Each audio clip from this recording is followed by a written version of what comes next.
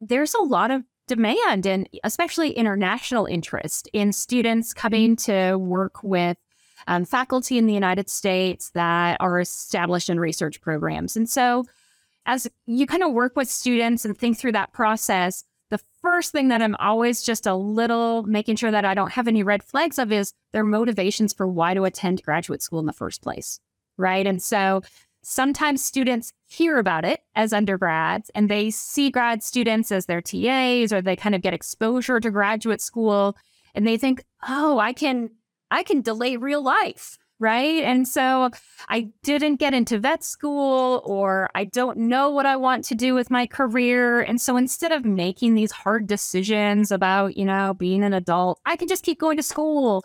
And that sounds like a great thing.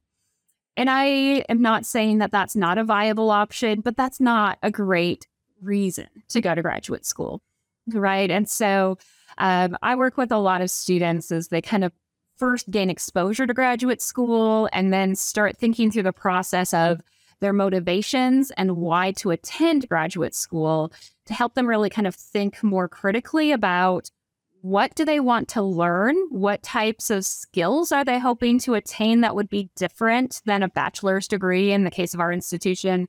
And what types of jobs are they hoping to get to as they kind of make that transition? And is graduate school really the appropriate next step for them?